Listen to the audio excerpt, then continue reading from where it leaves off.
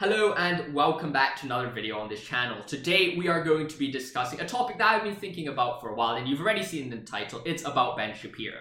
And before you ask me why am I calling it the hypocrisy of Ben Shapiro, well, I'm talking about a guy who posts videos called Ben Shapiro destroys so-and-so or this thing debunks, and I thought, well, it would be a bit ironic if I make a bit of a clickbaity title as well. So that's kind of the reason why I made the name. But essentially the goal of this video is to talk about Ben Shapiro and not really to say anything too bad about him, but just to kind of critique the way how he's dealt with some of the issues in the past. Because I don't think that he's I don't think his reporting of the protests and situation in Hong Kong has been the best or the most neutral kind of position. And I get it. Most people aren't very neutral when it comes to these issues. And I have to admit, a lot of people, and this is not just about Ben Shapiro. I mean, the reason why I made this video wasn't really because of Ben Shapiro, but it's because I saw some other right platforms on the right, on Instagram and stuff, which I think were related to Ben Shapiro. I'm not sure. It's a Daily Caller or something like that. I mean, Ben Shapiro's the Daily Wire, of course, so I kind of tied those two together, though. I mean, if I'm wrong, just let me know in the comments below. But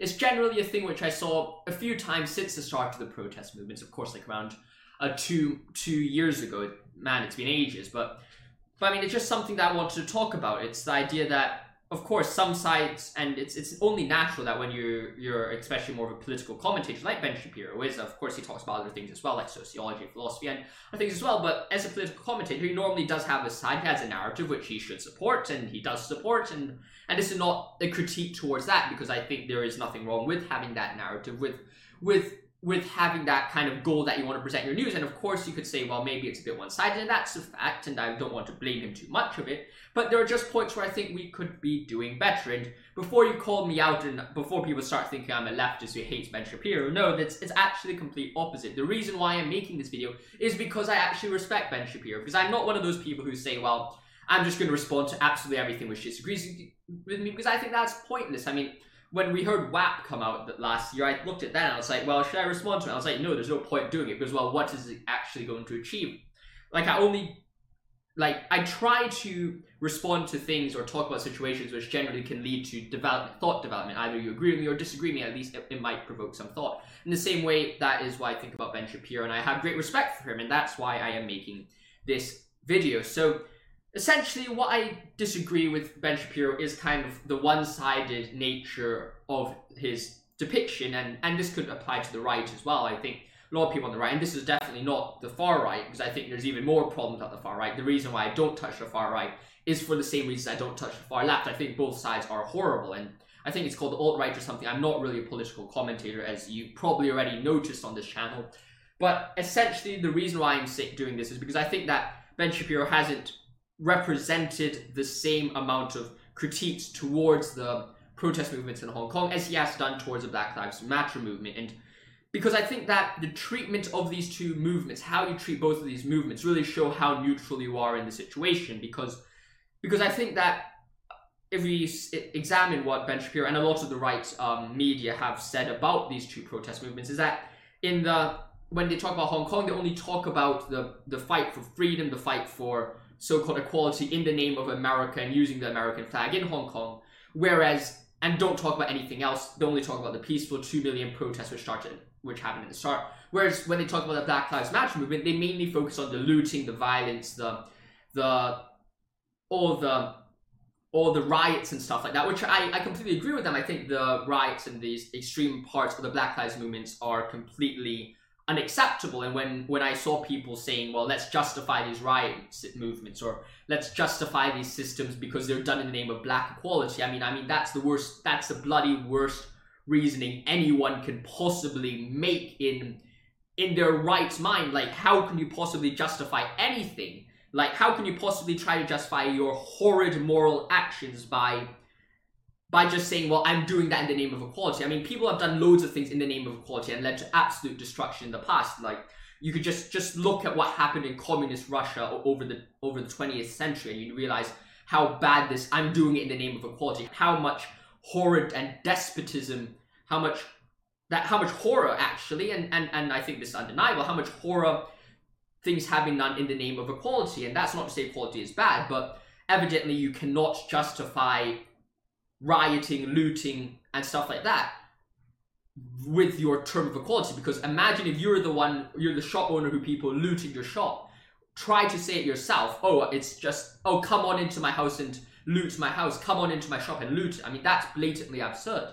And in the same way, I think when you turn to the Hong Kong protest movements, I mean, there are a lot of violent aspects of it which just have not been shown by right-sided media. Like, for example, last week or the last 2 weeks, a protester, I don't think he even deserves to be called a protester, a rioter, let's call them for what they are, a violent rioter, stabs the police and then goes and stabs himself afterwards. It's like, are you that stupid and cowardly to think that you could go stab a policeman and then after that kill yourself? I mean, what exactly is that reasoning? That's clearly an act of murder, and then you try to kill yourself. It's horrible. At least the people in America, they go looting, at least they don't go to shoot themselves after they looted this stuff.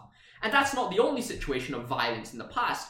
What we saw in Hong Kong, and of course the media, the right-wing media in America doesn't show you this, but what happened in Hong Kong is not just those 2 million people in the street protesting for freedom, which I do fundamentally agree with. I think there are some significant problems, and a lot of things I actually do agree with Ben Shapiro about it, but I just can't, perhaps, I have some wariness about saying it out loud on YouTube because, well, we all know that there's a thing called the national security law now, so you have to admit that, or you have to just view it under the lens that a lot of things I'm not really going to say too much about it. I prefer really not to speak. If I speak, I am in big trouble. In big trouble. And I don't want to be in big trouble. But at the same time, we have to look out at the violent aspects of the protests, which were significant. We saw Molotov cocktails thrown in the streets, thrown at police. And we've also seen people throw bricks at policemen. We've seen people shoot arrows at policemen. We've seen people pour oil on, we saw people pour burning oil on other citizens who do nothing apart from speak Mandarin. We've seen random people beat other people up in the streets for no apparent reason. And it's quite an old person, and then they get beaten up as well by some random masked, cowardly people dressed in black, and you're like, well, you would think that people have the common decency that if you're really actually going to beat someone up, at least be willing to hold the responsibility and take accountability for your actions. I know a lot of people here might not this might be your first time hearing to all of this like crazy parts of stuff which happened in Hong Kong, which is probably not reported, and that's hence why my critique of Ben Shapiro on the right. But at the same time, those things are very much happening. I mean, I lived in Hong Kong. I've lived through the entire thing in Hong Kong, and I've seen everything. I'm like, well, I like look at it. I mean, it's not as bright and freedom fighting for exactly everything that used to be in feed. Like, there's some problems here, and if you haven't heard of it, they've also fought against their own mottos. It's like, we want freedom of speech. Well, guess what? They've been cancelling people as well. If you speak up against them, they will dox you. They'll release, I don't know, information about your families and stuff like that. So that's also a problem which has been seen, but it's not reported at all by Ben Shapiro. And I get it. Ben Shapiro, as I've said before, has his political kind of views and political kind of aims which he has to achieve, and I get it, I understand it, but at the same time, I think we all as a group can understand that that is perhaps not the best way to go around doing things. Like if you're willing to critique the Black Lives Matter movement, you should also be able to look at the moat in your eye, which is a part of Hong Kong, where there is also violence happening in Hong Kong as well, and you could say, well, that is a result of the lack of freedom, but I don't think the lack of freedom justifies you stabbing a police officer and then killing yourself, or I don't think it justifies shooting arrows at policemen who don't give a damn about any of the politics which is going on in the city, right? So I think there is a clear difference between how people treat the protests on the opposite side and how they treat protests which are seen supporting their side, and that's where I got the term hypocrisy from. Because I think it's ultimately valuable that we both view both under the same lens, we judge them by the same standards. Like it's clear biblical principle as well, and I'm not saying this is part of the biblical series, but this is indeed a clear principle in the Bible and throughout history, is that if you have a mote in your eye, you should not go out and complain more about another side, or at least recognize your own mote before you try to create or critique someone else's problems. And that's kind of why I just want to prompt or just suggest that people on the right or Ben Shapiro do, is just to recognize the fact that there are some problems with their arguments. There are some problems with their approach and the things that they're supporting. You might be a leftist trying to... I don't like this kind of terminology, leftist and rightist, to be honest, but you might be a leftist looking at this and you're like, oh my gosh, he's supporting us. No, I'm sorry.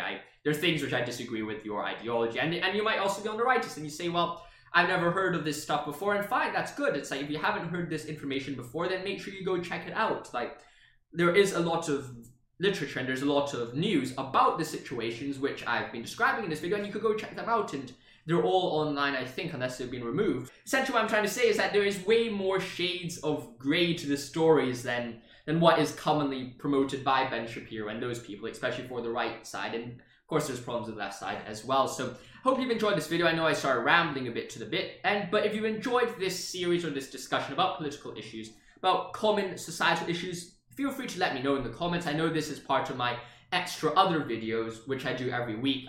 Just to let you know, if you're new, I make biblical discussions. Of course, I kind of want to call it a biblical series because that is essentially what it is, but it's quite close to what Jordan B. Peterson calls it. I talk about the Bible once a week. I talk about Dostoevsky existentialism once a week.